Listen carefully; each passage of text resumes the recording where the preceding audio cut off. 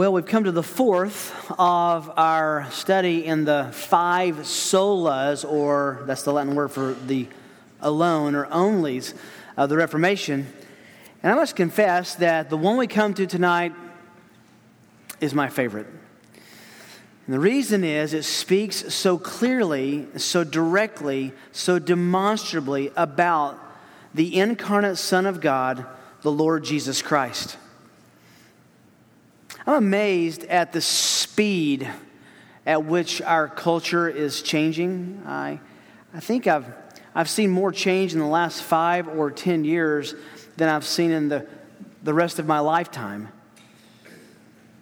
It's especially true regarding how people understand the gospel and its exclusivity. Understand that the exclusivity of the gospel is directly tied to Jesus and his claims to exclusivity. In other words, that he is the only way to be saved.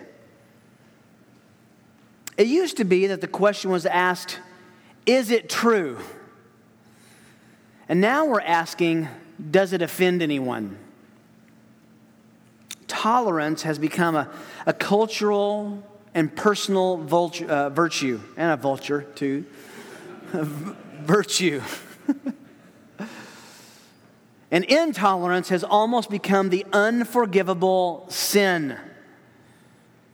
In fact, the word tolerance has really become a supposed password for unlocking acceptance and unity and peace among differing ideas and opinions and political affiliations and even religions. If we would just be more tolerant, it would be Rodney King theology, right? Can't we all just get along? And by its own definition, however, tolerance must involve overlooking and sometimes compromising one's personal convictions. You have to do that if you're going to tolerate an opposing opinion, especially if they are mutually exclusive and diametrically opposed. You know, I remember very much my geometry teacher being intolerant about theorems and postulates. The shortest distance between 2 points wasn't sometimes a straight line. It was always a straight line. An equilateral triangle always has 3 equal sides, right? That's the definition. A right angle always has 90 degrees.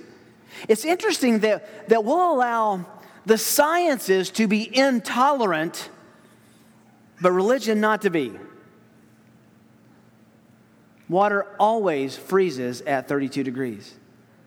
That's not tolerable if you say, well, I like 35 better.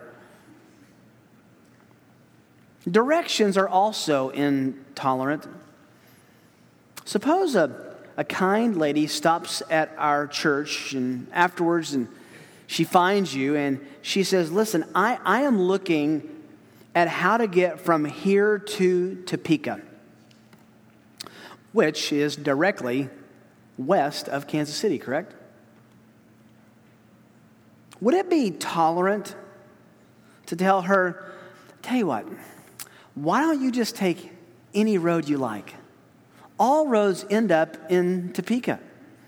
Everything. I mean, just take any road and eventually you'll get to Topeka. Well, that would certainly be tolerant, but it wouldn't be true, right? What if I said, tell you what, I want you to go to St. Louis, then D.C., then New York, then Florida, and you'll find Topeka, Kansas. It's ridiculous. It's silly. As absurd as that is, many use the same logic about how to get to heaven. Well, there's many paths. They all get there. How do you get to heaven? Just pick a path. Ever heard this one? As long as you're sincere enough, God will grade you on a curve and let you in.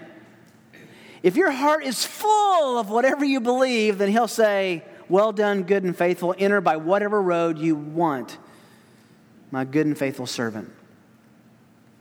Well, that leads us to ask about the person and the work of Jesus Christ. And the reason is, as we'll see in a moment, Jesus claimed in John 14, verse 6, that he personally was the way and the truth and the life, and that no one would come to God the Father except through him. Tonight we're looking at Solus Christus, Christ alone. Now, in the Reformation, and remember, all of these 5 solas were formed as a reaction, a theological allergy against the false teaching of the Roman Catholic Church. It was a response. It was a pushback. Nowhere was the divide more severe between the Protestants and Catholicism, nor is it today any more severe than in the person and the work of Jesus Christ. By faith alone we receive Christ alone because of his grace alone.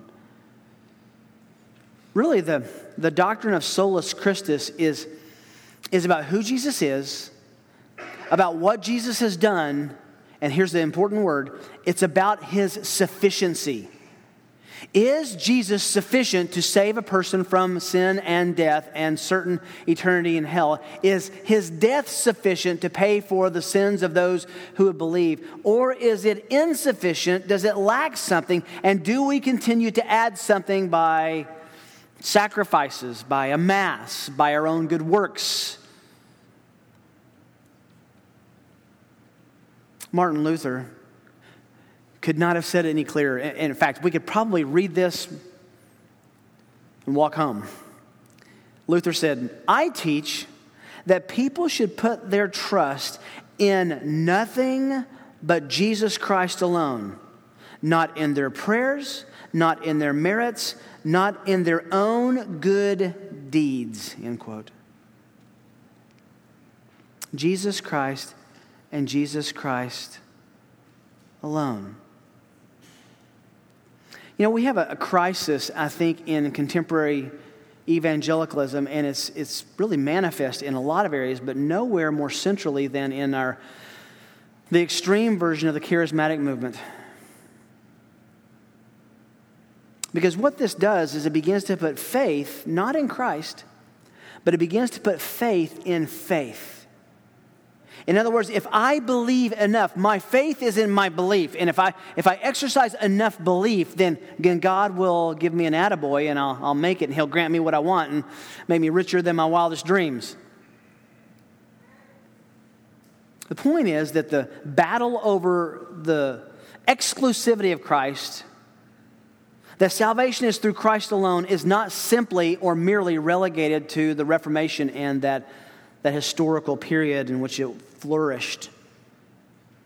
Even today, not only in Catholicism, but in some sectors of evangelicalism, people say your faith is in faith.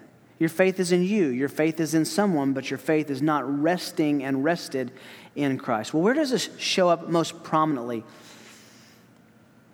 It showed up most prominently in the original knee-jerk and reaction in the Protestant Reformation, in the Catholic understanding of the Mass.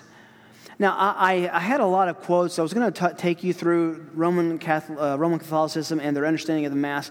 I'd rather tell you again a story that happened to my wife and me when we were in St. Peter's Basilica.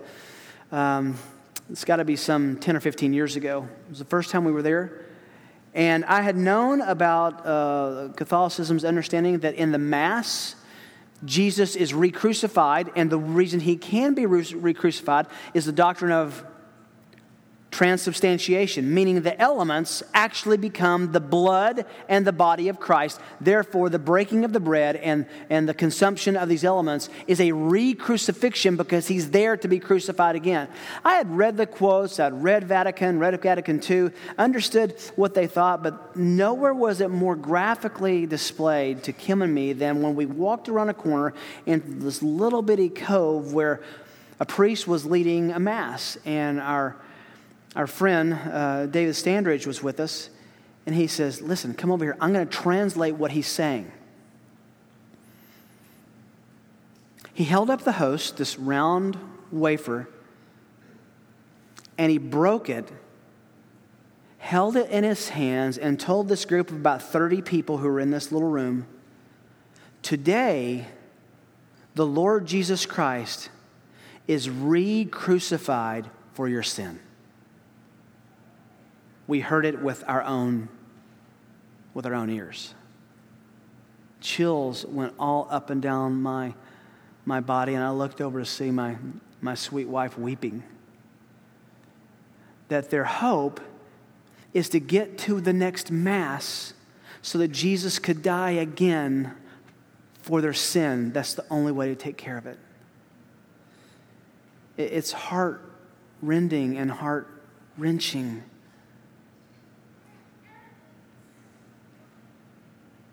What does it mean? John Calvin said, we can answer all of Roman Catholicism's Mass that Jesus' work is continuing to be ferreted out and worked out during the Mass. We can answer that all with one verse.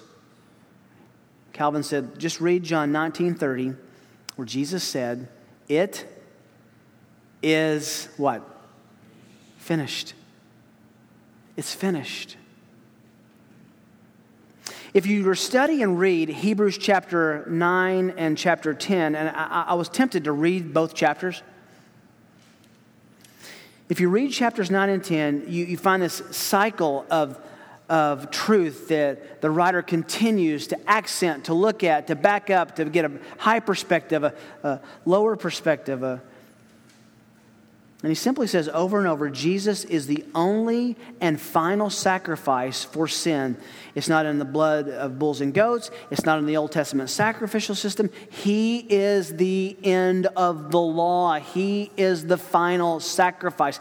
He is the Lamb of God slain for the sins of those who believe.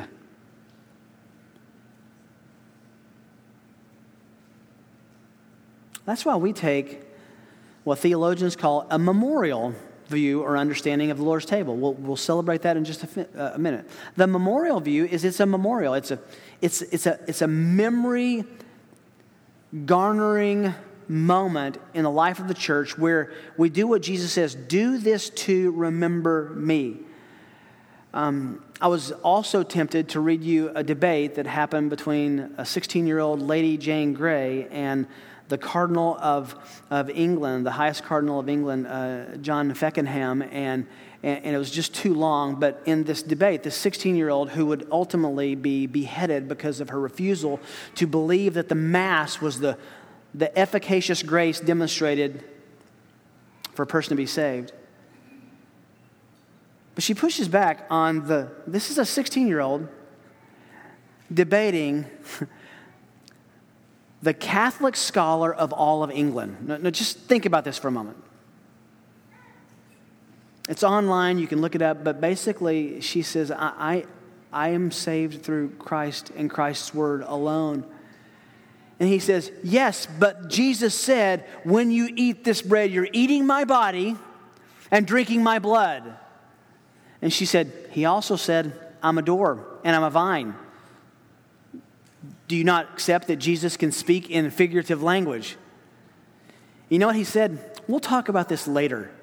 No answer. I am so humbled. I cannot commend highly enough to you Faith Cook's biography of Jane Grey called The 9-Day Queen. This is one of those life changers. Read it with a tissue box next to you and read it with a humble heart. This is one of those books that will really reorient your understanding of the gospel, your understanding of the power of the gospel in young people's lives.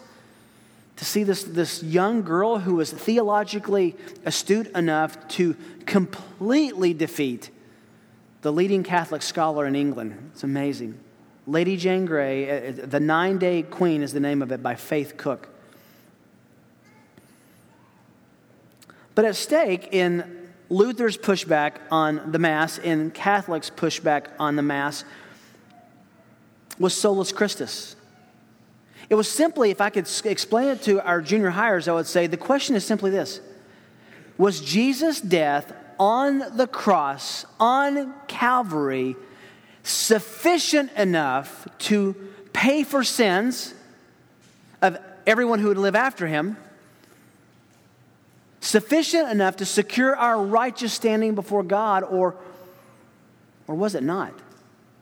If it wasn't, then you continue to crucify him in the Mass, and you continue to lean on your old understanding, or you have faith in faith. It's critical.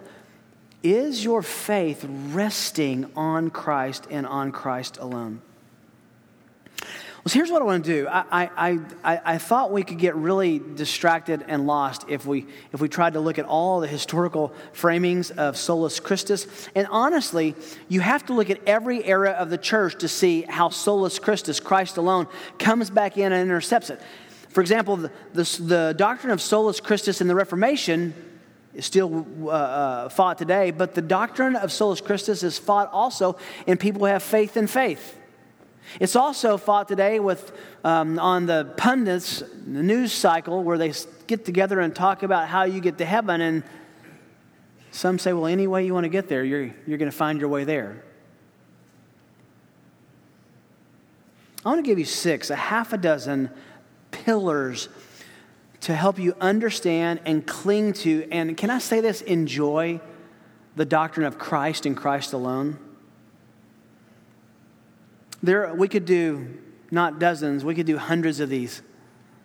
But these are 6 that I think are central and must be understood for any kind of growth in Christ. 2 Peter 3:18 says, grow in the grace and knowledge of the Lord Jesus Christ.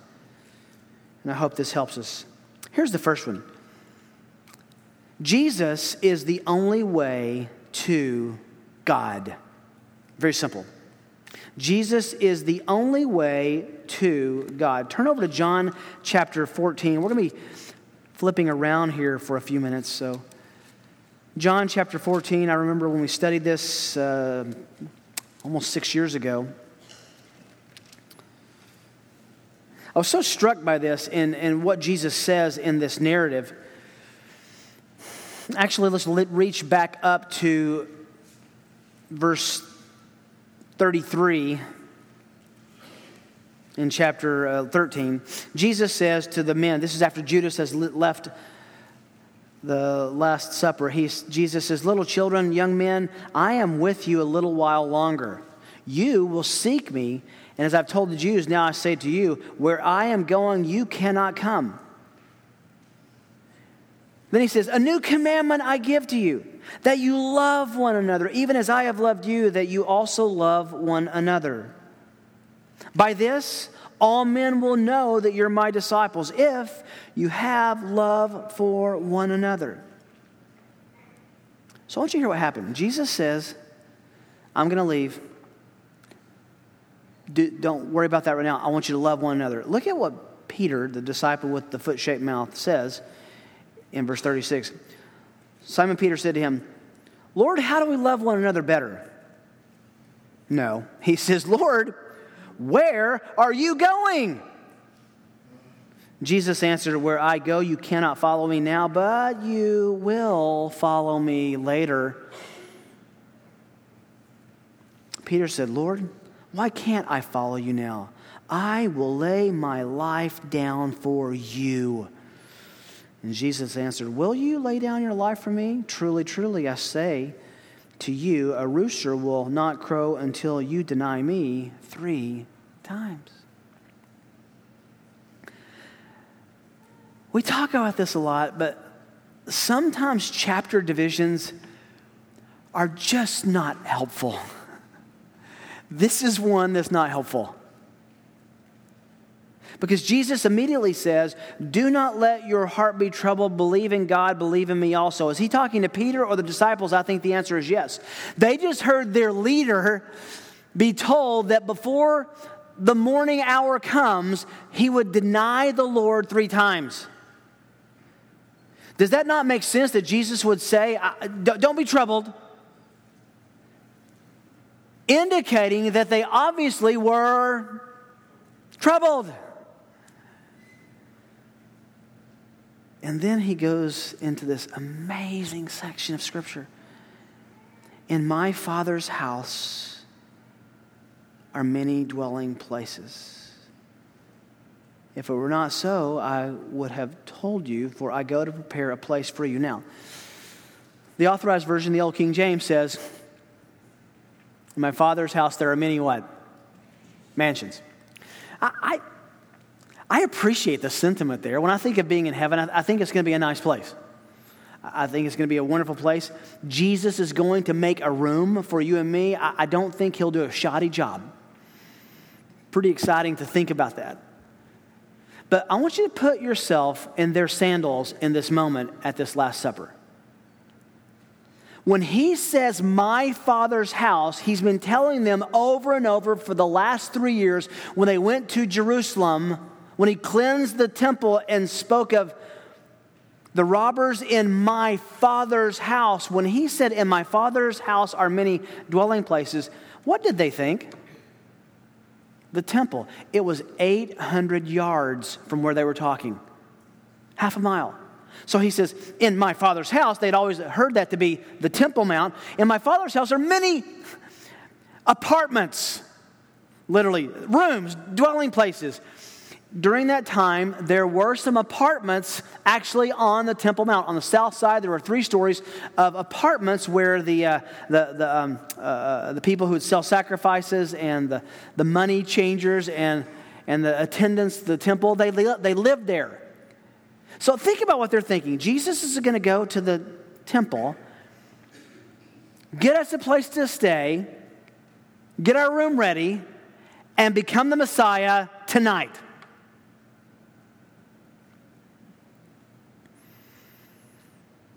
I'm going to prepare a room, a place for you. I'm going to go make your bed.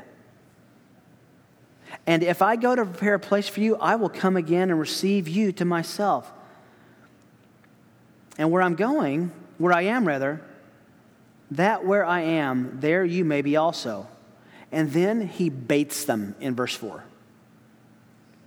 And you know the way where I'm going. It's interesting. Now, remember, let's think like them for a minute. Okay, he's going to go 800 yards down the hill toward the Temple Mount. It would have been up probably on the southwest corner from where they were. And they knew there were people out to kill Jesus. They knew there were people out to kill them. They knew Judas had just left. They knew Jesus said he was just going to leave. I mean, they were troubled. We already found out.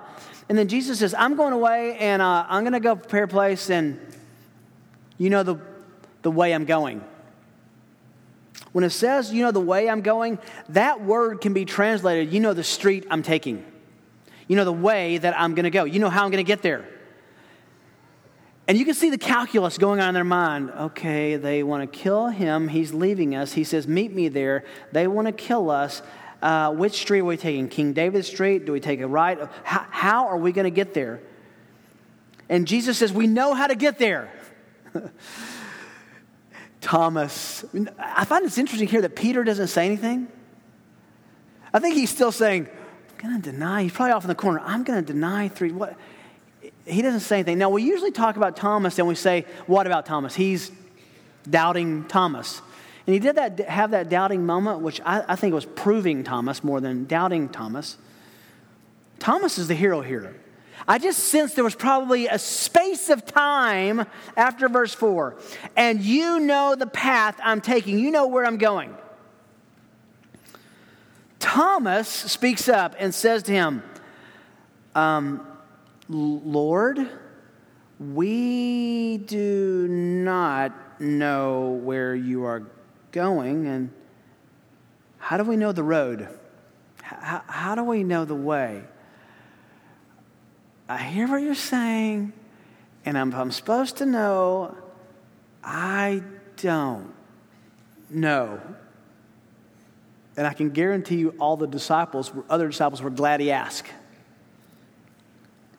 And then Jesus says, John 14:6, and we realize immediately he's not talking about the Temple Mount. He's not talking about the temple, and he's not talking about apartments there. He's talking about, here it is, access to God, getting to God. He says, I am the road, I'm the way. You want to know this road, the path? You want to know the divine GPS to heaven? I'm the GPS. I'm the way. I'm also the truth, which can be translated, I'm the faithfulness, the faithful one. And I'm life, the life. And then the statement, and no one comes to the Father except or but through me. Do you understand the profundity of that statement? Do you understand the expansive nature of no one comes to the Father except through me? Now, we'll talk another time about what about those who've never heard. It's a hard question. It's a hard answer. But instead of being constrained and confused over that question, we ought to be saying, let's go tell them. Paul was saying this morning. He's the only way to heaven. Solus Christus, Christ alone. No other religion, no other path, no other person, no other way. Now keep that in your mind and turn over to see what Peter, who eventually does speak of this, says in 1 Peter chapter 3. We call this the John 3:16 of Peter, but it's 1 Peter 3:18 actually. How do we get to God?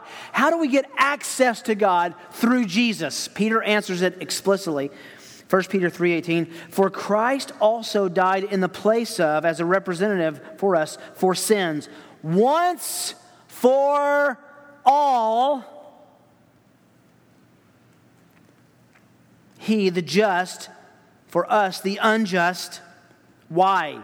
So that he might bring us to God. Here's the means. Having been put to death in the flesh, but made alive in the Spirit. He is both crucified and alive. He's the only way. Do you understand what a privilege has been given to us? We know the only way to heaven. That's profound.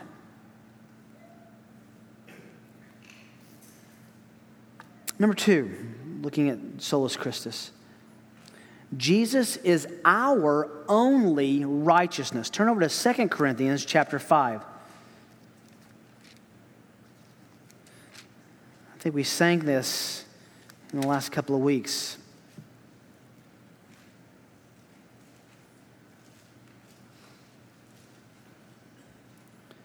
This is... I'm just amazed again, even looking at this passage. If you ever want proof that the author of Scripture is the Holy Spirit, you read a passage like this, 2 Corinthians 5, verse 21. Well, let's back up to 20. We are ambassadors for Christ, as though God were making an appeal through us. We beg you on behalf of Christ, be reconciled to God. How do we do that? Here's the theology. God made him, Christ, God made Christ, who knew no sin, to be sin on our behalf, so that we might become the righteousness of God in him. I appreciate what the New American Standard does here, but it's not as punchy as the Greek is. But you got to distinguish between the word sin as a noun and sin as a verb. There are some words that are both nouns and verbs. This context will tell you. This is the noun sin, not the verb sin. This is how it reads.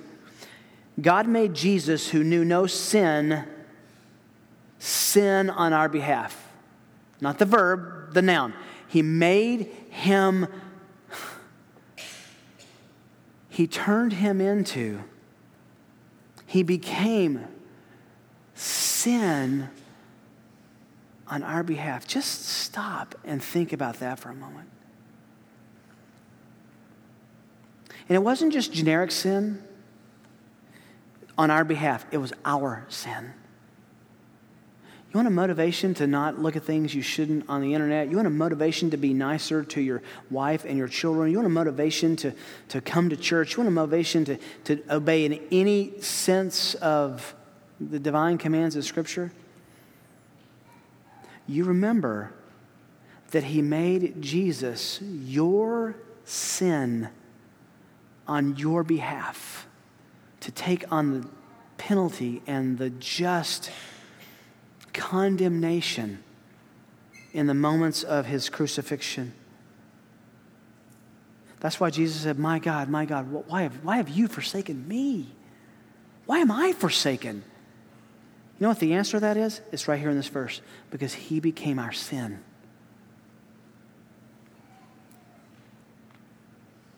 But you got to keep reading the verse. So that we might become the righteousness of God in Him. All of God's righteousness. Since Jesus is God, was in Him and transfers to us in our account, Romans 3 and 4 say. He gives us Jesus' righteousness. And He takes our sin. It's not enough, think about this. It's not enough to be forgiven of all your sin to go to heaven. It's not enough. That takes you back to zero. We need the righteousness of Christ, which allows God to allow us in. That He becomes our sin, we become His righteousness. You've heard it said, on the cross, God treated Jesus as if He lived our unrighteous lives so that in heaven He could treat us as if we had lived Christ's righteous life. And if you're smart, you'll say that's just completely unfair. And you're right. And to our benefit.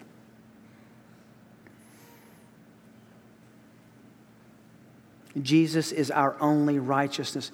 Now, when you say Solus Christus, that's important because nothing we can ever do, multiple masses, merit, prayers, adding good works, nothing will ever add enough to what Christ has already done. He's done it all. Who He is and what He's done. Do you understand that? It's so important. He's completely sufficient in who He is and what He's accomplished. Which brings us to number 3. Jesus is sufficient for all we need. Jesus is sufficient for all we need. 2 Peter chapter 1. I love this passage. 2 Peter 1 verse 2. Grace and peace be multiplied to you in the knowledge of God and of Jesus our Lord. He's saying that knowing Jesus and knowing God are synonymous here. Grace and peace can be accomplished through the knowledge of God. There's so much powerful theology right there. This is knowing God. This is pursuing God. This is knowing about Him. And then verse 3. If you ever underline things in your Bible, boy, you ought to know this. This is a memory verse this year. Seeing that His divine power, think about this sufficiency, has granted to us everything pertaining to life, the living, and godliness, the pleasing God, through the true knowledge of Him, that's the Lord Jesus Christ, who has called us by His own glory and excellence. Do you see the sufficiency there? He's given us everything we need. I was thinking all week about that passage in Romans 15 where Paul says that we are all competent to counsel. He's given us all we need.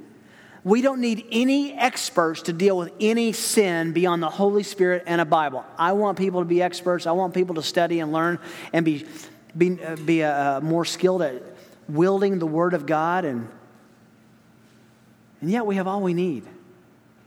We have all... Do you believe that we have all we need in Christ? Or do you just like the song when we sing it? Hallelujah, all I have is Christ. I like that song. It's a sweet song. Do you believe it? Do you understand that that's true? That Jesus is our life. He's sufficient for all we need. He gives us these two phrases, everything pertaining to life and godliness. That means anything in life and every way that God wants us to please Him. So not only life in general, but the way that we can please God. He's provided it for us through the true knowledge of Christ. It says so right there. Number 4. Jesus is our access to the Father and accessible to us. I know that sounds a little bit like number 1, but it's a little bit different. And for that, we need to go back over for a moment to John chapter 14. He's our access to the Father, that's what we've learned, but also accessible to us. This is such a sweet invitation for your heart, your life, your devotion.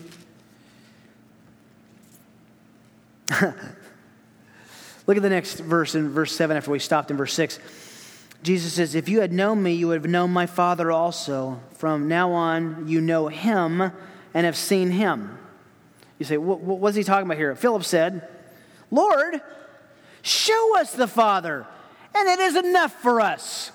We want sufficiency. You know God. You come from God. Would you just give us a glimpse of the Father? They had already heard the Father. Remember, this is my beloved Son. Listen to him. Peter, James, and John at least heard that. They told the other men about that. They heard from the cloud. They heard the heaven. When Jesus was baptized, this is my beloved Son in whom we're well pleased. They said, we've heard of this voice. Show us God. Show us the Father. And Jesus says in verse 9, have I been with you so long, and yet you've not come to know me, Philip? Here it is. He who has seen me has seen the Father. So how can you say, show us the Father? God, Jesus not only gives us access to God, but God is accessible to us through Christ. He invites us. Just flip over to John 17, verse 3. This is eternal life, that they may know you, the only true God, and Jesus Christ, whom you sent. Knowing God means knowing Christ. To see Christ is to know the Father. And then you have to see this, 2 Corinthians chapter 4. 2 Corinthians 4, the whole chapter of 2 Corinthians 4 is one of my favorites. Where do I start? Verse 3, even if our gospel is veiled, it is veiled to those who are perishing, in whose case the God of this world has blinded the minds of the unbelieving, so that they might not see the light of the gospel of the glory of Christ, who is the image of God. He is the what can be seen of what cannot be seen because he's invisible. Colossians 1 says the same thing. And then Paul says in verse 5, we don't preach ourselves, but we preach Christ as the Lord. Ourselves just as your slaves for Jesus' sake. And here it is, verse 6. For God, who said, creation, light shall shine out of darkness. The Creator God the Father is the one who has, listen to how this stacks up, has brightly shone in our hearts to give the light of the knowledge of the glory of God where? In the face of Christ. If you've seen me, Jesus says to Philip, you've seen the Father. He's our access to the Father, and he's accessible and comes to us in Christ. Just a couple more. Number 5. Jesus is the determining factor for everyone's eternity. I know we've said it similarly, but this is critical. Jesus is the determining factor for everyone's eternity. He's determinative. In 1 Peter chapter 2, verse 4, Peter says, coming to Jesus, to him as a living stone, which has been rejected by men, but is choice and precious in the sight of God. you also, as living stones, are being built up as a spiritual house for a holy priesthood to offer up spiritual sacrifices acceptable to God through Jesus Christ. For it's contained in Scripture, behold, I lay in Zion a choice stone, a precious cornerstone, and he who believes in him will not be disappointed. 1 Peter 2:7, this precious value then is for you who believe. Now, stop right there. I love the AV version, translation of this. It's kind of difficult Greek, but it's very... can I use the word precious since it's here? The NAS is, this precious value then is for you who believe. This precious value is for you who believe. It's for you who believe. King James says it like this, and so does the Greek. To those who believe, he is precious. Said another way, he is valuable, more valuable than everything. Our mission statement is to value Jesus Christ, what? Above all else in every dimension of life as regulated by the Word of God. He's determined. If he's precious to us, you're a stone with him. He's building us into this precious temple for his worship. But for those who disbelieve, the stone which the builders rejected, this became the very cornerstone, a stone of stumbling and a rock of offense. For they stumble because they are disobedient to the word. And to this they were also appointed. One of the most difficult passages in all of the New Testament, unless you've studied, like we have, Romans 9 and Romans 10, which says God is completely sovereign and yet we're completely responsible.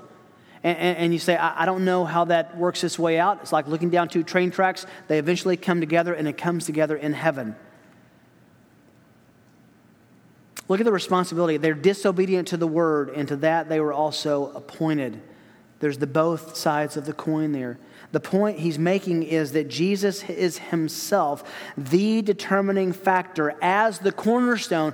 Either you build your life on him or you stumble over him and end up in a Christless eternity.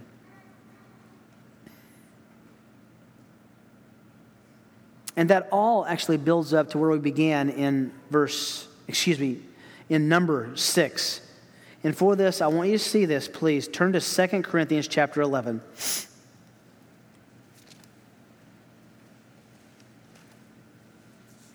Number 6.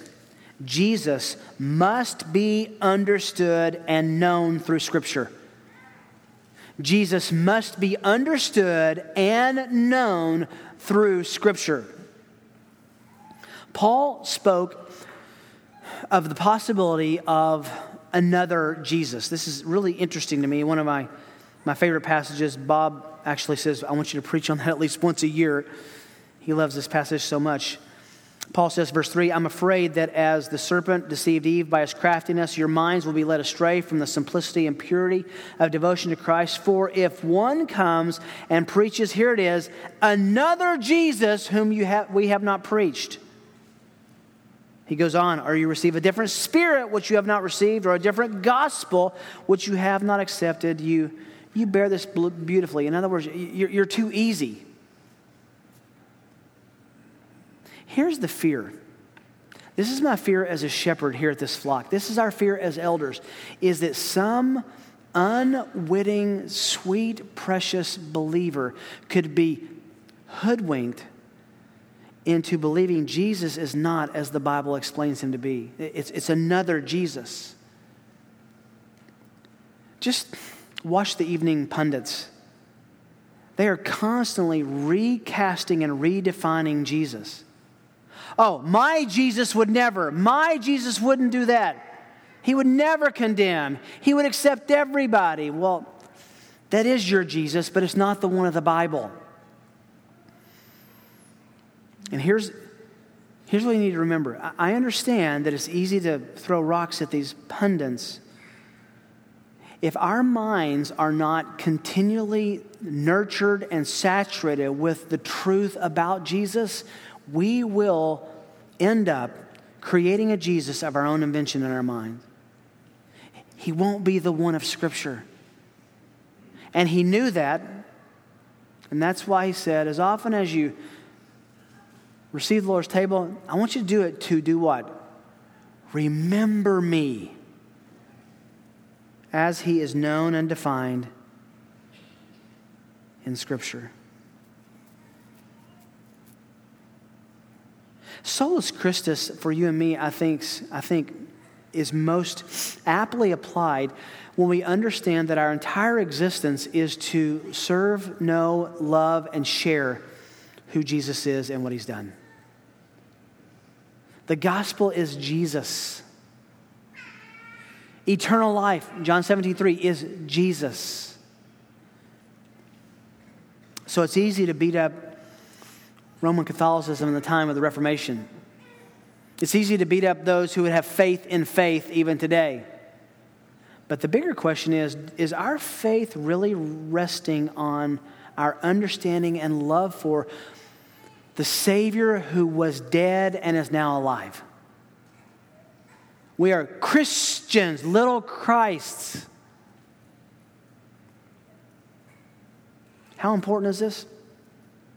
Jesus said in Matthew 7, many, not some, not a few, many will come to me on the great day and say, Lord, Lord. They call him Lord twice. Lord, Lord, didn't we do this in your name and that in your name? And he will say to them, depart from me, I never knew you. In other words, your faith wasn't based on me. It's amazing that Jesus sees himself in that passage as the one who will be the judge on the throne, and only God is judge. It tells you who we're dealing with in this man from Nazareth. So how is your doctrine of Solus Christus? How exclusive is your gospel? How deep and rich is your understanding of Christ? Parents, the greatest gift you could ever give, and I really mean this. We say this a lot, but this is the Bible's truth. The greatest gift you can ever give your children is that Jesus is precious to you. That they understand my mom and my dad would sacrifice anything, would refocus everything because of the Savior that they know. I just wonder, this is a theological study, we come to passages like this. I just wonder if any of you think, I'm going to do that someday. Maybe tomorrow, it's Monday. Maybe the first of the year, it's January. Maybe when I get older. Maybe when I get diagnosed with a life-threatening disease. When are you going to submit to Jesus as the Lord and the master of your life? Every part, every dimension. What did the Puritans say? He is Lord of all, or he is not Lord at all. My hope is found a resting place not in device or creed. Summarize the rest of the hymn, it says, but it's in Christ alone. We sing so much about it. We talk so much about it. It's just perfect that the Lord would allow us to come to the Lord's table tonight and to drink of the sufficiency of Christ. You ever think that he might, let me ask it another way. Do you ever forget that he's sufficient and sufficient enough? Sufficient enough for raising children, sufficient enough for a healthy marriage, sufficient enough for resolving conflict, sufficient enough for the most difficult trial you can imagine, sufficient enough for the day of our deaths.